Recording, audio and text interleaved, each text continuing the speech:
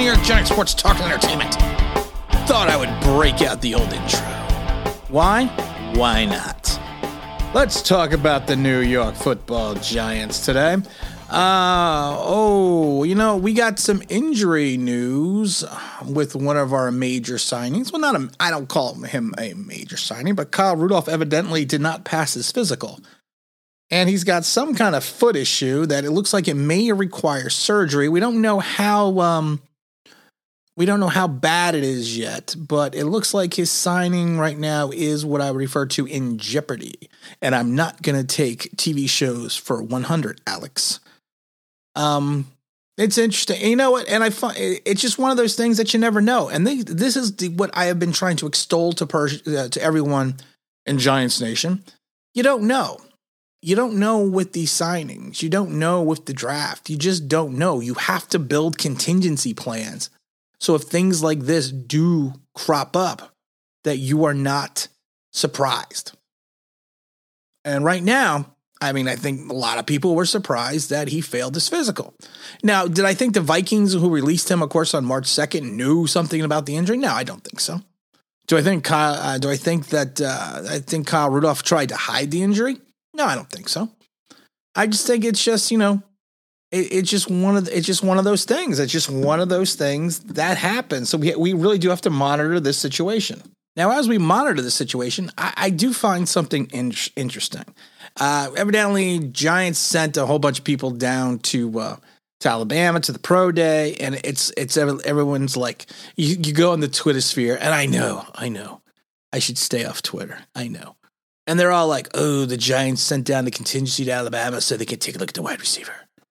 So that they could see what he is, because they're going to draft him now, even though we just went out and signed Kenny Galladay. No, they sent down their contingency because they're going to send their contingency down to every major player that they think is going to be in that could potentially fall to them in the top 11. That's all they did. And then again, they are being smart. Same with the Kyle Rudolph situation. They are being, that's why you have a physical, because you are being smart. You are checking out what could possibly happen. Now, I laugh because, I was on Big Pat's Talking Sports the other day, and we're doing a weekly show on Mondays at 9 p.m. Eastern Standard Time.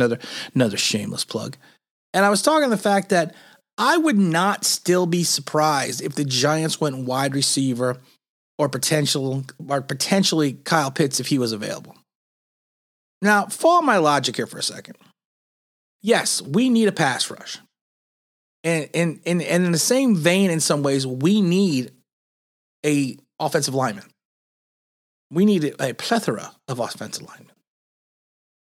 But let's say one of the big weapons, it doesn't matter who it is, let's say one of the big weapons falls to us at 11. Does Gettleman trade back to get the assets? Do we turn around and reach for an offensive lineman, or go with Gregory Rousseau, who I like exponentially? What do we do? I'm telling you right now, if that weapon is still there, I kind of feel like you still have to think about taking him. And again, I don't know who it would be, but it could be one of the wide receivers, it could be Kyle Pitts. But if they are there at 11, you have to give it a thought. Why do you have to give it a thought? Because in this league, yes, you need offensive linemen, you need defensive linemen. To me, that is what pushes the cornerstone of your offense and your defense. But here's my logic. If you have a multitude of weapons, there is no way the defense can then stack the box. They can't put 7 in the box. Let's say it's Waddle. Let's just say for sake, it's Waddle. So let's say you trot out Kenny, you trot out, Darius Slayton, you trot out, Evan Ingram, you then bring out Sterling Shepard, and then you got Saquon Barkley, and then you also have Waddle on the field. I know that's not going to happen. I'm just saying, let's say you put all that talent on the field. What's the first thing a defense is going to do? Are they going to rush the passer? Are they going to waste that extra man trying to get to Daniel Jones? Or are they going to drop more men in coverage? the first thing that they're going to do is drop more guys in coverage. So going with multitudes of offensive weapons, if you do not have a quality offensive line and you go with a quick passing offense, can be a benefit to your team and help your offensive line look good. Eli Manning played behind some horrid offensive lines, even early in his career. But he had the ability, especially later in his career, to get the ball out quickly, which made him, which allowed bad offensive lines not to have the multitudes of sacks on that stat sheet.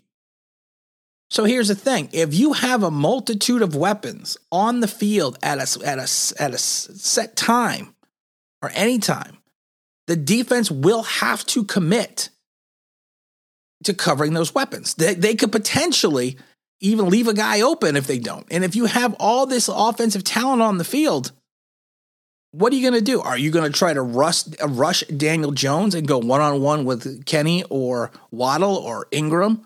Someone's going to be open. Or Saquon Barkley out of the backfield? Or run a little play action? Or run a draw? What are you going to do? You're not going to commit to the rush. So it would behoove the Giants to still send contingencies in reference to something happens to Kenny, if something happens to one of the wide receivers, that we still go out and look at these other guys. That makes sense.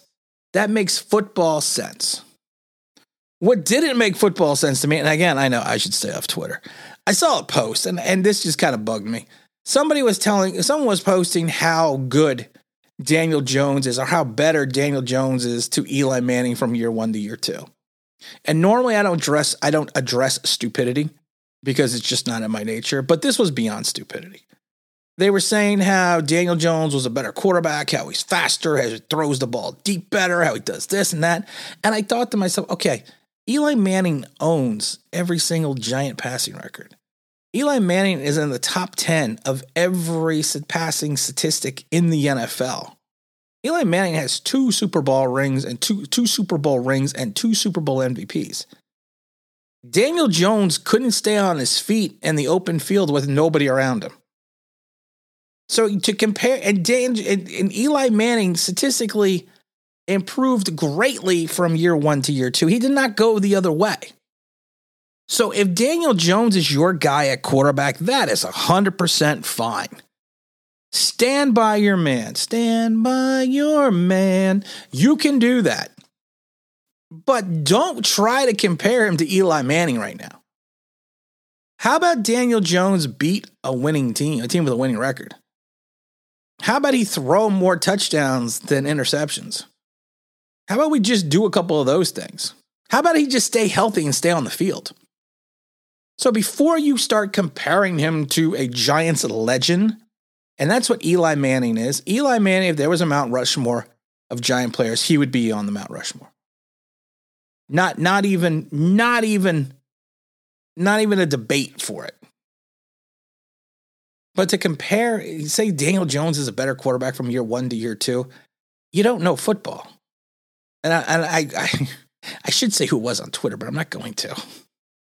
I don't know who they are. And I don't think they're a subscriber. I mean, but who isn't a subscriber? But a lot of people aren't subscribers. Subscribe to the damn channel. I'm going to retire in a year, and I want like 10,000 people before I freaking retire. So if you don't subscribe to the channel, I'm just going to turn it off right now. And as we all know, I'm just kidding. Hey-oh. Had to throw that in there. Haven't done my morning zoo in a while. I think I should do my morning zoo a little bit. But you know what? Let's see what happens with Kyle Rudolph.